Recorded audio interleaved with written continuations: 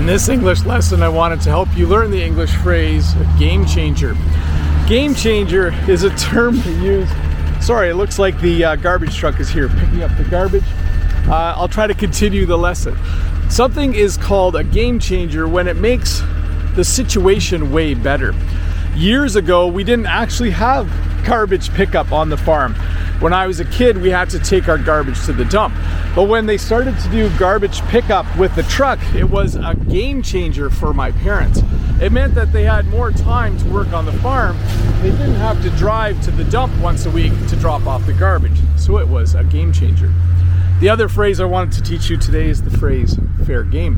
When something or someone is fair game, it means it's okay to criticize or joke about them. Politicians are fair game. A lot of times comedians will make fun of politicians because we consider them fair game, that it's okay to make jokes about them.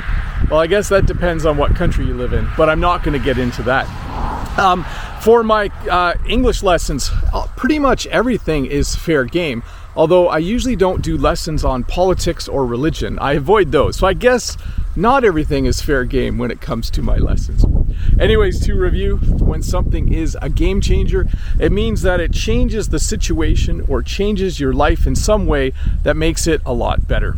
And when something is fair game, it means that it is okay to make fun of that person or that thing or to criticize them. But hey, let's look at a comment from a previous video. This comment is from Mahmoud, and I actually ran out here quickly to do this, Mahmoud. Hi, Teacher Bob. Thank you for the useful lesson. Why don't you take us near the road? Thank you, Mr. Bob. And my response, I'll go out near the road today when I make Friday's lesson, maybe. So I am out here, and I ran out because I really wanted to catch the garbage truck.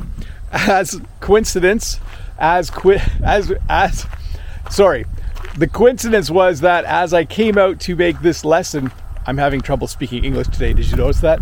I saw the garbage truck down the road, so I ran to the end of my driveway because I wanted to catch the garbage truck on the video. But yes, I'll do a video out here by the road for sure.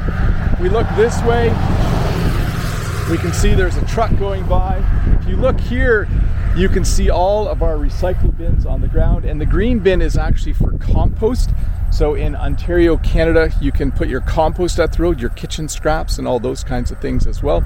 The road is a little bit busy today. You can see there's a couple cars coming behind me, and there's a couple cars coming towards me as well. It's usually not this busy, but I guess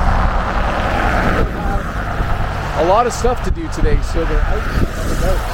We also have, if we walk down here, you'll see that there is a construction sign. So down the road, there is quite a bit of construction right now. They have been in the process of repaving the road. And once they finished repaving it, they had a lot of other work that they needed to do as well. So anyways, that's the road.